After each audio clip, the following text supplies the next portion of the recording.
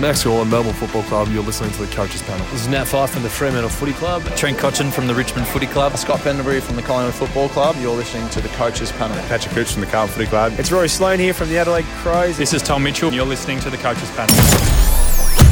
Hey friends, you got MJ from the Coaches Panel. I hope you're well and welcome back to another episode of the 50 Most Relevant. Talking about the number 21 player we've listed today, mid-forward eligible, Western Bulldog, Toby McLean.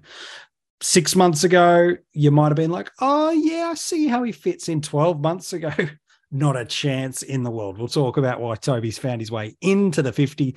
It's been a minute since we've had Jordox back on the podcast, so we had to get him on. Hello, mate. How are you? I'm very well, MJ. Thanks for having me back. It's good to have you back for Toby McLean. Let's work our way through him as we're getting towards the top 20 players of my 50 most relevant. 26 years of age, midfield forward eligible. And when we look over his 2022 stats in the home and away season, there is nothing there. We'll talk about why that is the case in just a moment. And while he did play one career AFL game last year, nothing in the home and away season. In terms of career high scores, he's got some pretty decent ones. If you're looking back in 2018, it's where he got a 152 against the Collingwood Football Club in AFL Fantasy and Dream Team and a 146 against the Gold Coast Suns for Supercoach. Due to him missing so much footy, predominantly, in fact, almost exclusively due to an ACL injury that occurred midway through 2021, he is very, very cheap for us. He's $178,900 in Supercoach. Basically $100K more in AFL Dream Team at $293,500. And then why not throw another $100K on top of that for your AFL fantasy price in that format? He's priced at $401,000. And sometimes, Jordox, on these 50 most relevant podcasts, whether it be me from a hosting perspective or a guest from the Coaches Panel or others in the fantasy community like ourselves, we can kind of hypothesize around why a player is relevant, what should be good about them, will they or won't they work for us. But certainly when it comes to Toby Green, the ownership percentage across the formats seems to be sending a very loud and clear message that he's going to be, should he be named round one of the most popular players across formats in 2023. Yeah, I think you actually said Toby Green then. Did I? Too many Tobys. You're small Tobys mixed up. If you can play like him, that'll help. Yeah, well, that's got me excited if you can be like that. Now, look, McLean he's the ultimate gift. I mean, particularly for Dream Team and Supercoach, the way their pricing is structured. Yeah. So he actually did come back and was an unused sub in round 21 for the Dogs against Fremantle. Right. So that zero that he, scored but didn't score doesn't count at all. So we get the discount because he didn't play. And then he did play in a final, which doesn't count in the pricing. And yet it's got a lot of tongues wagging, not just from Bulldogs fans, but us fantasy fans. 21 touches, 9 tackles, and a couple of shots at goal. Mm-hmm. That's a pretty good way to say to everyone, hey, I know this season's done in 22, but pick me in 23. Yeah, and flatline tons across the formats for us as well, which is really for us as fantasy coaches what we're excited about. You look at, there are two primary reasons why Toby McLean is relevant. Number one, his price point. He is priced, depending on the format you play in, he's around about 25K cheaper than the most expensive cash cow for us in Supercoach this year in the number one pick, Aaron Cadman. He's a couple of thousand cheaper in Dream Team, not much, but there's a little bit of money there that he's cheaper than Cadman, although Ashcroft is certainly the one people are most probably looking at that price point against. And AFL Fantasy, he's not as cheap. He's priced about 100,000 more than Cadman, but he's at the price point of a guy of 45. So why are we so, as the fantasy community, excited about McLean? A proven performer in at least a couple of the formats priced as a cash cow. That's what's got people excited. We're not wondering or pondering or forecasting or hoping, we know what he can be. And what we know he can be is looking back at what he did in 2018. 9 AFL Fantasy and Dream Team tons. Those included a 143 and a 152. That season in DT and Fantasy, 8 additional scores of 80 plus. That was on a way to an average of 94.5. Over in Supercoach that same year, 10 tons, 3 of them over 120. And while his seasonal average of 94.6 was exceptional, there was actually a pocket of 9 rounds in that season when he went at an average of 113.3. Remember, in that format of Supercoach, we're paying for him as a cash cow. 2018 is far from an outlier. It's not like he's just had one pop season and done sweet nothing for us beyond that. The season earlier, he averaged an 85.5 across formats. However, the final 10 weeks of the season, he went on an average of 95.3 in Fantasy and Dream Team and 97.2 in Supercoach. So in reality, we've got this 32 game stretch between that last 10 games of 2017 and what he did in 2018, showing he's a mid-90s performer. He doesn't have to be that, though, does he, Jordox? I know there's the hope and the expectation in some that, we've got a new premium at a basement price. But to do his job, he doesn't have to pop anywhere near those sort of scores. No, not even close. And I'd taper anyone who's got those expectations that he will reach the heights of 2018. I mean, it would be amazing coming back from a ACL. It's not to say it can't happen. Well, he's got that 100 for us in the final, doesn't he? We know that this is now not just a 5-year retrospective fit. It's, this is still within his wheelhouse. Absolutely. I mean, to hit 100 in that final. I mean, finals footy is typically a lot tougher. There's more contested footy, and he laid 9 tackles. And looking over his career, that's pretty much where his scores have been built from. He's got a great tackling game. That excellent 2018 season, he averaged just under 6 tackles a game. So he could be anything. It's a bit hard to know, but it doesn't matter. Like you said, the most important thing, even more important than role or even what he scores, is just that he plays. Best 22, and he'll make us plenty of cash, particularly Dream Team Supercoach. Yep. I'm yet to be completely convinced in fantasy. It will kind of depend what other cheaper options announce themselves in the next 6 to 8 weeks. I think that's fair. In AFL Fantasy, where he's priced, is if we get this abundance of 200 to 300,000 guys that have comparable scoring potential, now theirs will be more likely hoped potential than proven potential. But that's probably the narrative of where you do fade him in AFL Fantasy, is if you see this abundance of under 300, 350K cows pop with comparable security and ceiling. Okay, sure. I totally get why you might fade on him. I agree with your point, though, around expectations. Is because of what he's priced at, you've got to treat him in the same vein you would others that are cash cows in Dream Team and Supercoach, or lower price stepping stones, which means, 5 to 8 weeks of 60 and 70 average. Hope he pops you a nice 90 plus scores, maybe a couple of them along the way to really kick that cash generation moving, and then flip him all the way along. You can run him right up to his buy if he's popping along nicely for it. Absolutely no problem with that. But I'm like you, I'm not too concerned about role. I don't see I don't see any midfield opportunity for him kind of rolling through there. I see him, if he is in the team, and I use that word if for a reason, by the way, if he is in the team, I see him playing a lot of pressure forward moments, pushing up the ground, adding some extra support to that midfield crew. Where do you see him playing, Jordox? Is it a comparable spot, or do you see a world where he could pick up CBAs? Yeah, no, I think the way that, as we all know, the way that the Bulldogs run their midfield, absolutely could be, anyone could be in there. Rourke Smith might get some CBAs this year. But seriously, I think he's the kind of guy that can go in and have an impact. But that would be an impact player. Just go in for a bit. It wouldn't be long stretches. I mean, if it is, that's great. But no, I think the pressure forward role is where he'll land this year. And I think he'll score well enough in that role.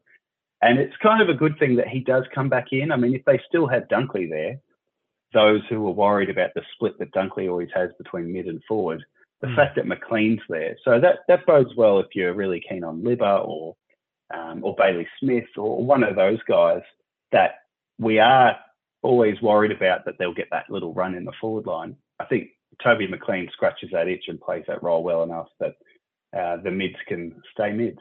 But again, who could possibly know, MJ, what Bevo's planning this year? Sometimes I think he's making it up for his own fun and free will as he goes along.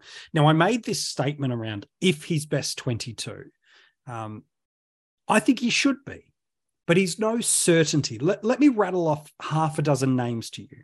Robbie McComb, Anthony Scott, Rourke Smith, Mitch Hannon, Lockie McNeil, Latham Vandermeer, Riley Garcia. These are all very similar types of players to Toby McLean in the vein of used inside forward 50, but also can and do push up the flanks and the wings for the Western Bulldogs. Then you've got that absolute elite midfield crew. You've got the McRaes, the Bontempellis, the Baz Lankers, the Tom Liberatores, the Adam Treloar. Gosh, as the fifth wheel. What an amazing fifth wheel. So I list all those names for this one specific point. He should be in the mix for the best 22. And for my best guess, I think he is right now. But he has not got a lock on that position. He's not the only option that could sit in these magnet spots for the Western Bulldogs. And so what you need to have is a contingency plan, is a if this, then that.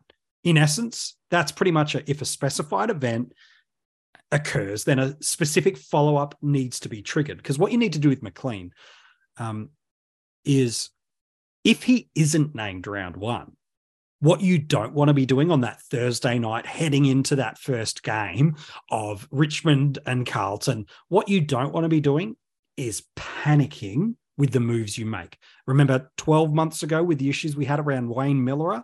He's not there. What am I going to do? And we start butchering our sides because we haven't built contingency plans. Different in Dream Team and Supercoach because he's a cash cow in that format. In AFL Fantasy, though, if you're building your forward structure around a 400K guy at F4, F5, the question I want to ask you is, what are you going to do if he's not named round one? If you know what your backup plan is, you're all set. That's all you can do. But if you're like, oh, geez, that would really kill my structure.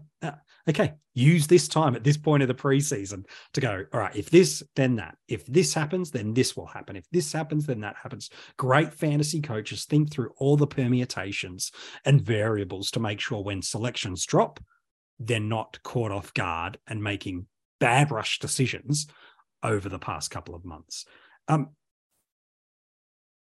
I think we're all guilty of making those quick impulsive changes just before Richmond Carlton on a Thursday night. It's almost part of Dream Team folklore, isn't it? Yeah, it probably is. But it's a great point. And I think the point I would make around McLean in AF, where he is at 401k, is if you're not sure and you're kind of hanging out for teams to be announced to confirm that he's playing, I don't know if I'd be confident to stick with him. I mean, if it, there's so much media, we have so much access now, obviously, the great work at the coaches panel and all the other content providers and across Twitter and Facebook. If we haven't heard by, a week or two before round one, he's killing it, he's going to play this role, McLean's ready to go. I don't know if it's up in the air come the night that teams are announced. 401k in fantasy, he plays round one, and I don't know.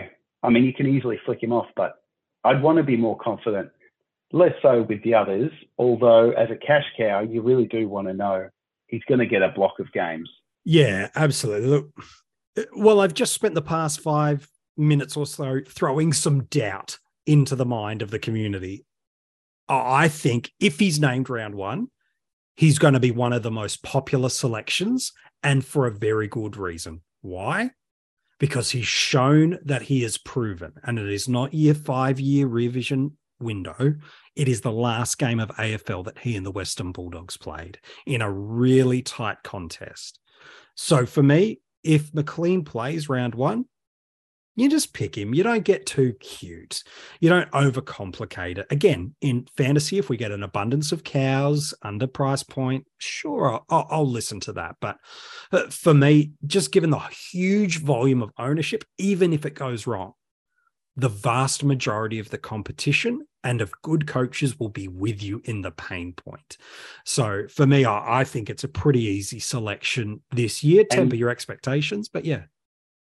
And going back, I had a quick look in that game, in that final, there were no CBAs for McLean. So he hit 100 off the flank. So that's promising. It is. And he's coming off the back of an injury. The 2019, 2020, bits of 21, he was very much in and out of the side for a variety of different reasons. But that's the reason there's an air of, yeah, he should be there. He should be a really nice moneymaker for us this year. But he's not in the first 10 or 15 selected in that side. I see him as a bottom 5 guy in the Dogs. And if he's not performing, he'll be out. If he's performing, he'll absolutely stay in their side. Let's talk draft day. A lot of salary cap hype. Jordox generally translate to some early attention on draft day. Where do you feel comfortable picking him up on draft day, if at all? Yeah, no, I'd definitely be happy to grab him. Yeah, I think he's a great one for those with a bit of a midfield heavy strategy, let all the forwards go and then just bulk up your midfield. And then, it's time to start picking forwards and all the big dogs are gone. Geez, he's pretty handy. I mean, what he could do. Yeah. I don't know where I would take him. It's probably a bit of an afterthought. I mean, I'm not sure how he'll even be listed because it'll be a 0 against his name if it's by average. 2022 average, yeah. So, yeah, he could be forgotten. But if, again, the next 6 to 8 weeks, if momentum builds and we're hearing he's definitely best 22, he's definitely got a role. Has a good community. The salary cap hype, the salary cap hype will only go bigger. And then as a result, he'll probably fly off the boards a bit earlier than he probably should, a guy coming back from an ACL. Yeah, look, I can... That's a pretty long roundabout way of saying I'm not sure where I'd put him. I mean, I'd be happy to grab him as an F4, F5 and just see if it pops. You don't know. At that point in the draft, you're taking speculative guys anyway, hoping for the upside. And there's absolutely a world where there's upside. So if you're selecting him as your F3, you're doing one of two things. You're running really light on in your forwards and heavy in another line, like Jordox said, could be a viable strategy, or you're just jumping too early. I think any earlier than an F4 and you're just getting sucked into the hype and you're expecting probably too much from him. But yeah, at those last couple of forward spots that you're picking, generally you're throwing those guys back in the pool after around 1 or 2, if not before anyway. So it's only upside for me in that point. Hey, Jordox, thank you for your work today. As we've talked about Toby McLean, not Green, McLean. Too easy, mate. We'll talk soon. If you want to go and check out the article on Toby, it is online for you now at coachespanel.tv. Gosh, there's like 30 player articles for you to go and check out already this preseason. There's a bunch of other gold. Some team reveals have been dropped by different members of the coaches panel. Mini Monk's been dropping a bunch of great strategy content pieces for you. There is articles dropping every single day for you. So check out coachespanel.tv. If you're only just getting back into your fantasy footy preseason, well, there's 30 of these podcasts that are there for you to go and check out. There is hours upon hours upon hours of fantasy footy content. Nobody's made more than what we've done. So we got you covered. And then all the other guys that are a part of your fantasy footy diet, you could fly to and from America and back between us all, and you'll have enough stuff to get you through. And by the way, if you haven't become a Patreon supporter, it's where you get exclusive content, a bunch of different rewards, hidden access to some groups, and some exclusive content, like I said. Then all the details, if you want to support the Coaches Panel and pick up those rewards, can be found at coachespanel.tv. And by the way, a brand new premium tier supporter, Ray, has jumped on. Ray, I could try to pronounce your surname, but I would butcher it as badly as I explained what Toby McLean's name was right at the top of the episode. So Ray, you know who you are. Your surname starts with a B, and that's about as far as I'm going to spell before I lose any sense of credibility I might have somehow forged my way into. So, who's up tomorrow? The last of the 20s, number 20 in the 50 most relevant. Here's some clues for you. Back-to-back season, he has gone 110 plus in AFL Fantasy and Dream Team. Back-to-back seasons in Supercoach, he has gone 110 plus. And yet, as I look across the fantasy formats, he is not owned in any format by more than 10%. He is a fantasy gun, and no one seems to be picking him. Who am I talking about? You'll find out tomorrow in the 50 most relevant.